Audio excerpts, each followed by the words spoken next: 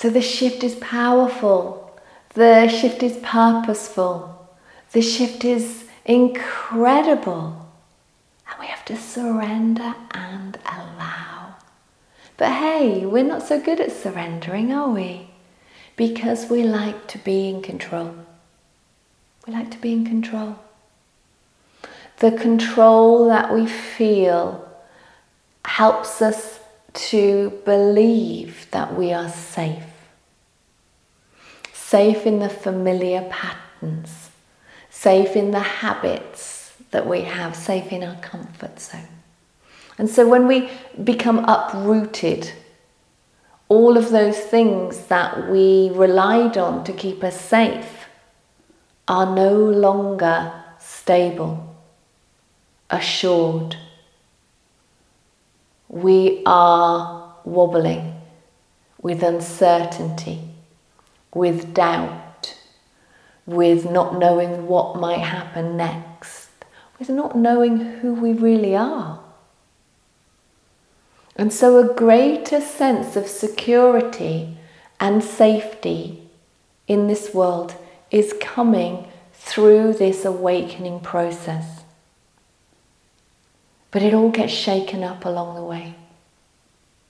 It's like our roots that were in things that were trying to give us a sense of security weren't rooted in a way that's sustainable. Maybe our security comes from other people. Maybe we need their reassurance. Maybe we need their approval. Maybe we need to rely on them to feel good about ourselves. Maybe we need to rely on them in order to exist, to have permission, to rely on other resources outside of ourselves to make us feel as if life's worth living, or that our needs will be met. And so when our needs are met in a new way, in a clear way, in a way which is sustainable and comes from deep, deep within, then it doesn't matter what's going on around us. It doesn't matter how chaotic things are. It doesn't matter how people behave and what they do, because we're not relying on them and the systems of old anymore. We're relying on ourselves. And that creates a supercharged state of power and resilience. And we're coming into that. We're coming into a much more grounded way of being that's self-assured, where we know who we are, what we will and won't tolerate or accept, and we know how to find peace within us regardless of what's going on in our external circumstances. If you're not there yet, then you're in the process of working all that out and getting there. Okay, and your guidance teams are there to help you with this. Okay, regardless of how you feel connected to your own inner guidance, your own intuition. Some people feel very connected. Some people don't always feel connected. It can, change depending on what's going on. And for some people, they don't even feel connected at all, yet they still are. They just haven't quite recognized it as that.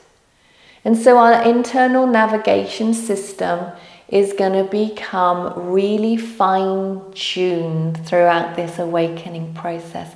And that's occurring now in lots of different incremental ways.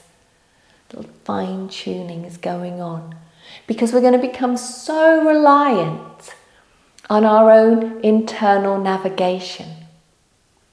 And the interesting thing is that the more people do rely on that, the more they realize that there's actually a collective navigation system that's wired through us all in an intuitive way, but a collective way.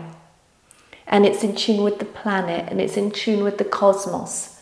Like all these beautiful light beams that are connecting us from that centered place of intuitive awareness. And when we're in the clear vibration of that, we pattern match with other people that are also at that level.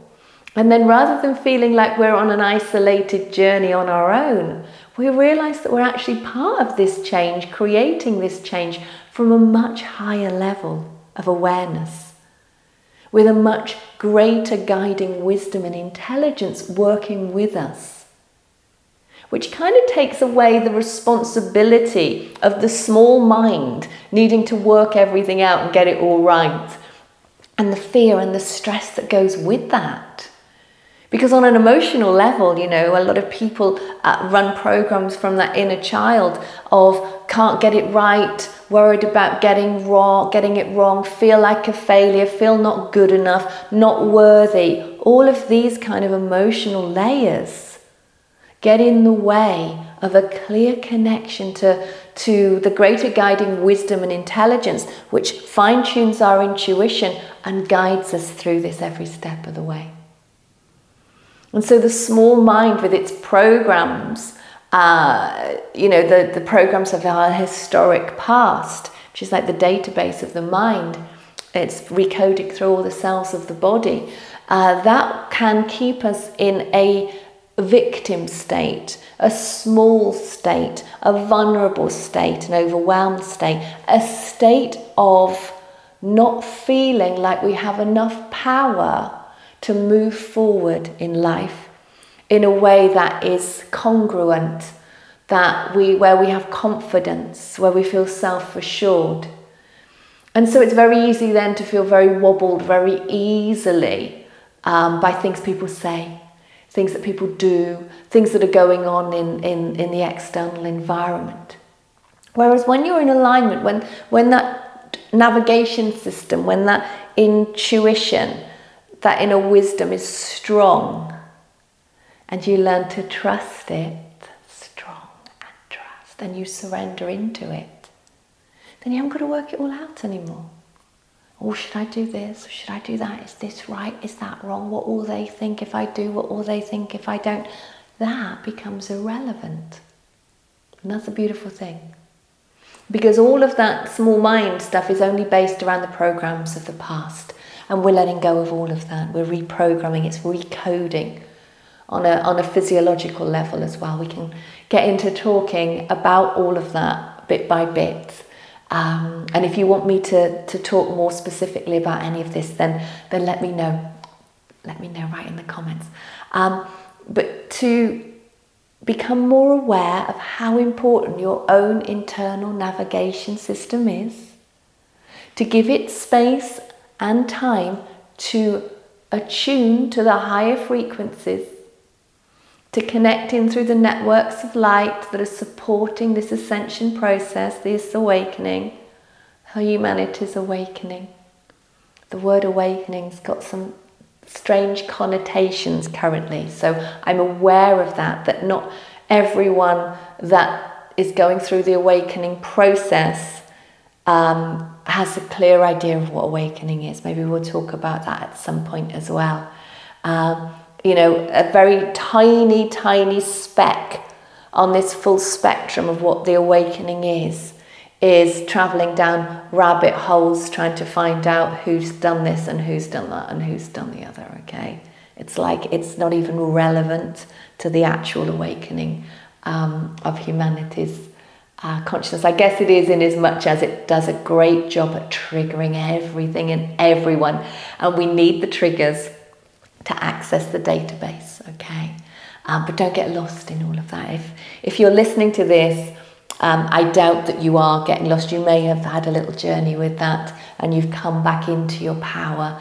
If you are someone that finds themselves slipping into that very easily, then you'll find eventually that there are specific triggers there for you. We can look at that to enable you to bring all your energy back that you're otherwise losing to all that worry and all of that concern. You can bring your energy back, bring it back to you, and come into a centered place of trusting your own intuitive guidance, to support you to know what decisions to make, to support you to make decisions, to make your choices from that congruent place of absolute truth within you. Not being bombarded and battered by everybody else's viewpoint.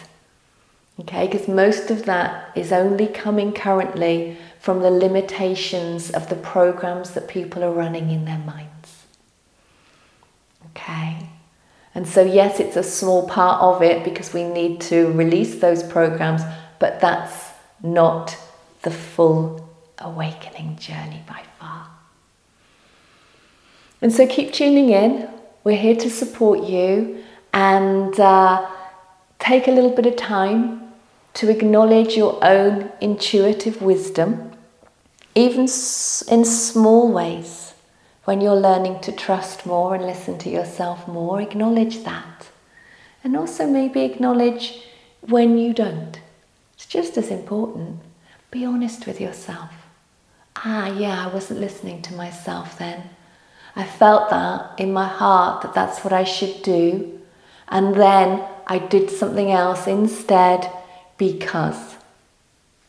Don't have to analyze it too much, but just gently witness with that self-honesty.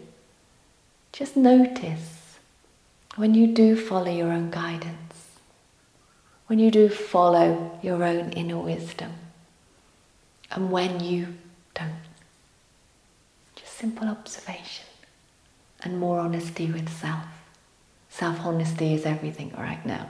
And self-honesty doesn't mean that you can then use that honesty to beat yourself up. That's not what it's about at all. So you don't want to have a beating stick that every time you see yourself getting it wrong, you're like, you're so wrong, you did that again. Why do you always do that? You shouldn't do that. No. That would be a program, okay, that you're running somewhere in the family history or society or culture that you're in has told you that that's how you treat someone that gets things wrong, okay? And that's not going to help. So you may have always done that. Yeah, so that's a pattern to watch, to observe, and to gently do things differently. Put down the stick, stop beating yourself up, and just softly, gently, with love and compassion for the beautiful you, see, that's what you do. Yeah, you worry you're going to get it wrong. You're worried about following your intuition, even though it's strong sometimes. And rather than risk getting it wrong, you follow someone else instead. I can see how you do that and why you do that. You don't feel safe to follow your intuition, perhaps. Okay, let's try a different way. And then gently nurture yourself into a new way of being. As if you have a child in your care, a child of light, that you love, that you're caring for and supporting. You wouldn't use a stick with that child, would you? You wouldn't berate that child, would you? You wouldn't make that child feel guilty or shame that child, would you?